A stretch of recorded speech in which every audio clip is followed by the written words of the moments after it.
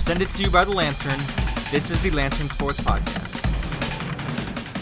Welcome, everybody, back to the Lantern Sports Podcast. I'm your host, Kevin Lapka, alongside my co-host, Curtis Gruby. We have some breaking news and some analysis for you guys. Obviously, as we've seen, the Big Ten has announced they are moving to a conference-only schedule for all fall sports in the 2020-2021 fall season. And a statement from the Big Ten Conference announced, quote, that if the conference is able to participate in fall sports based on medical advice, it will move to conference-only schedules in those sports. Here we have a quote from Athletic Director Gene Smith in a conference call with the media on his thoughts on this decision.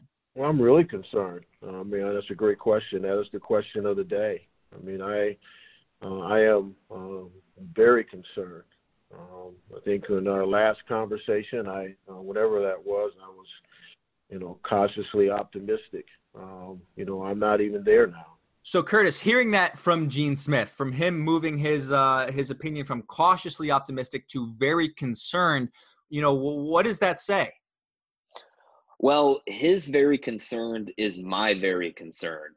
If Ohio State athletic director is very concerned about the season, and a team like Notre Dame, their athletic director said that the season starting on time in the fall is very unlikely for Notre Dame.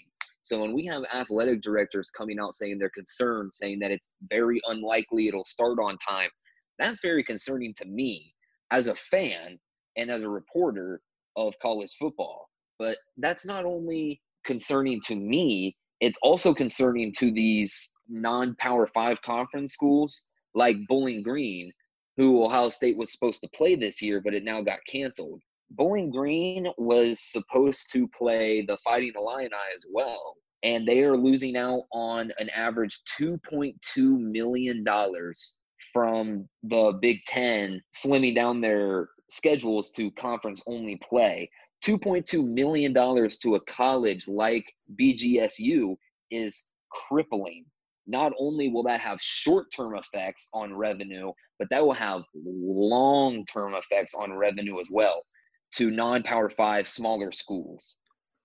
Other schools in that same situation are Ball State, BYU, Central Michigan, UConn, and Northern Illinois. Among those schools are scheduled to play 2 Big Ten opponents this season. But schools suffering even more from that are independent schools who are not a part of a conference. We have news that Notre Dame will be joining the ACC conference in their conference-only format. But you look at some of the other schools like Army, Liberty, UMass, those schools that are not currently part of a conference. We don't know if another conference is going to pick them up, but those schools right now, similar to the Ivy League, are looking at no college football season. What's the impact of that? Yeah, Notre Dame already had 6 ACC schools on their schedule. So it does make sense for Notre Dame to be integrated into the ACC's conference-only schedule. But the problem with Notre Dame being brought into ACC's schedule is they still have 3-4 games to fill up. I know the Big Ten announced that if they do have fall sports, they will have a 10-game conference-only schedule. Now, the Big Ten teams usually play 9 other Big Ten schools a year. So there will be 1 Big Ten game added on to the schedule. So how will Notre Dame fit into that ACC schedule, and how will the ACC schedule even look? Clemson plays only 8 ACC teams every single year. So if Clemson were to play 8 ACC teams and go 8-0, and Ohio State were to play 10 Big Ten games and go 9-1, how does 8-0 and 9-1 even compare?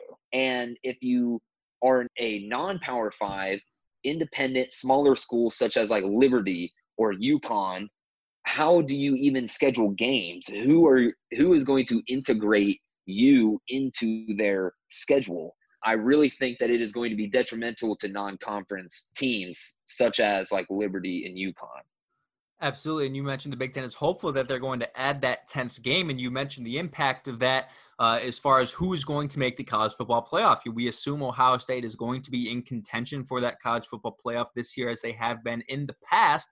But it comes down to the point where if you're not playing teams outside of your conference, it's extremely hard to evaluate, not only when you have a different number of games, but when you're playing different teams, because then you have to look at the strength of schedule with each conference, and then you have to evaluate all these different things. And we're going to be here in December saying, you know what?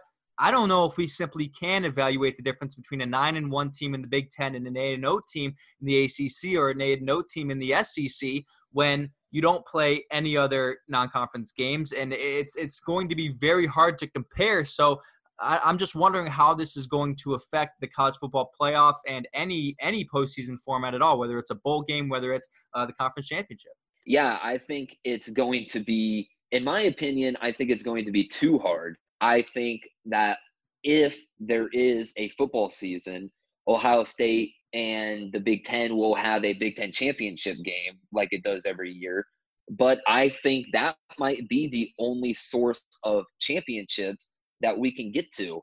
Even if we don't have a college football playoffs, how are we to play a bowl game? How do we do seedings for bowl games? Because bowl games are played at neutral sites. And the whole point of the Big Ten slimming down the schedule to a conference-only schedule is to eliminate the need for long traveling. So if a school gets to play at a bowl game in Hawaii, how does something like that even happen? I don't think it can happen. I don't think there is a way to make something like that happen. If you're worried about the player's safety and worried about them traveling long distances, then how do you go to a neutral site for a bowl game? Now, I'm afraid we're seeing a domino effect type situation here because as we saw in March, all these things kind of came down at one point. One conference canceled and then one sport canceled, and all of a sudden, just about everything you could imagine was canceled. And we saw Ivy League actually come out and cancel their fall sports. Here's ESPN college football analyst Paul Feinbaum on the potential signs of this decision. I see it as a very negative sign, and I think Greg Sankey said it all in that bite a minute ago, Greeny. Optimism is not reality. That's the first time I've heard some realistic conversations from people at his level. In the past, they've been selling, like all of us, positivity, and we've been buying it as much as we can, talking about full stadiums. That's not reality. The reality is that the college football season has virtually no chance right now of starting on time. It may not start at all.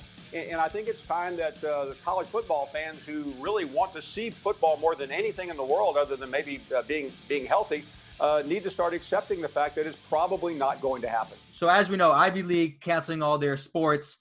Look, this is the first time this has happened for Ohio State as far as playing a conference-only schedule. They even did this during the flu pandemic. They played during the flu pandemic. So this is going to be testing the waters here for the Big Ten Conference, and it's going to be something to evaluate. Now, we also are seeing that the workouts for Ohio State are going to be pushed back, and how that will affect the season, the schedule, and how that schedule is going to change. According to Ohio State Athletic Director Gene Smith, he does believe that schedule is going to change. They are currently scheduled to play Rutgers on September 26th. That would be the new start of the season if the schedule stayed the same with this conference-only schedule, and end the same with Michigan November 28th. But Curtis, just seeing all the shifting of everything with the workouts being pushed back, they will not, I don't believe, be returning July 13th anymore. Yeah, Ohio State did say earlier today that they are suspending the voluntary workouts due to the coronavirus testing numbers. Now, Ohio State is not releasing how many people tested positive for COVID-19 as they want to keep their safety and their names secured. So they're not releasing exactly how many people, but obviously if they are suspending voluntary workouts, that means that they had a high enough positive testing number to be concerned and to push stuff back. And with Gene Smith saying that the schedule will be moved around, the schedule will not look like the schedule it is now, there is no way that they are returning on July 13th. Now, that doesn't necessarily mean that Ohio State will be behind compared to other Big Ten teams if other Big Ten teams still have their training camp and stuff on the days that they were supposed to.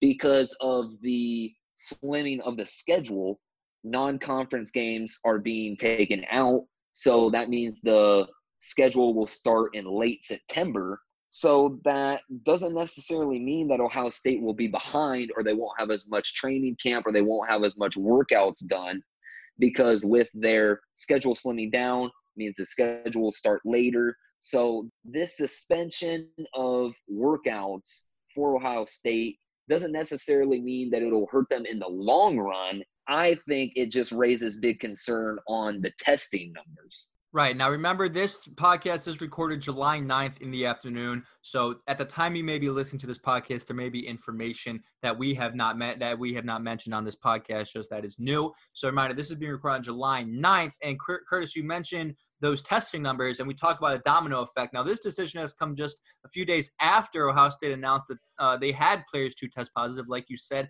that specific number is not going to be shared due to privacy reasons. But you have to imagine that, this decision was made by athletic directors, by coaches. They all converse on a conference call July 9th, Thursday morning, to kind of discuss, what is going to happen next. And you would imagine that a lot of teams were saying, our testing numbers were likely pretty high. Now we can't operate at the same capacity as we would like because of those testing numbers. Is that kind of a situation we're looking at here? Yeah, that is the situation we're looking at here. Obviously, Ohio State had so many high numbers, or high enough positive numbers, that they really felt like, okay, we need to do something. And their something was to suspend the voluntary workouts and to push back mandatory workouts in training camp. The numbers definitely have a direct impact on why this stuff is getting suspended, why they're canceling the non-conference schedules. Like we talked about, Clemson and the ACC, Clemson had 37 people test positive, 37 players test positive, and other teams around the nation are also putting out exactly how many positives. I know Jim Harbaugh has said early on during this pandemic that he doesn't see a possible way that they can work out and play games safely during this pandemic. So he is obviously very concerned about starting up the season. And Gene Smith's optimism went from cautious to very concerned. So, yeah, that Gene Smith quote that he is very concerned, you would imagine would come from what we would believe are high numbers from the Ohio State football program, and not just within Ohio State, but at the other schools as well. So that's the one that's going to be grabbing headlines, and we will see what other schools will be saying, what other conferences will be saying, and decisions that will be made. We'll be covering all of that for you guys here at the Lantern Sports podcast. For myself, Kevin Lapka, my co-host Curtis Gruby. Hope you guys are staying safe, and we're still here hoping that we're going to have fall sports and we're going to have a college football season. That will remain to be seen, but we're hoping that. We hope you guys are staying safe as well. Take care.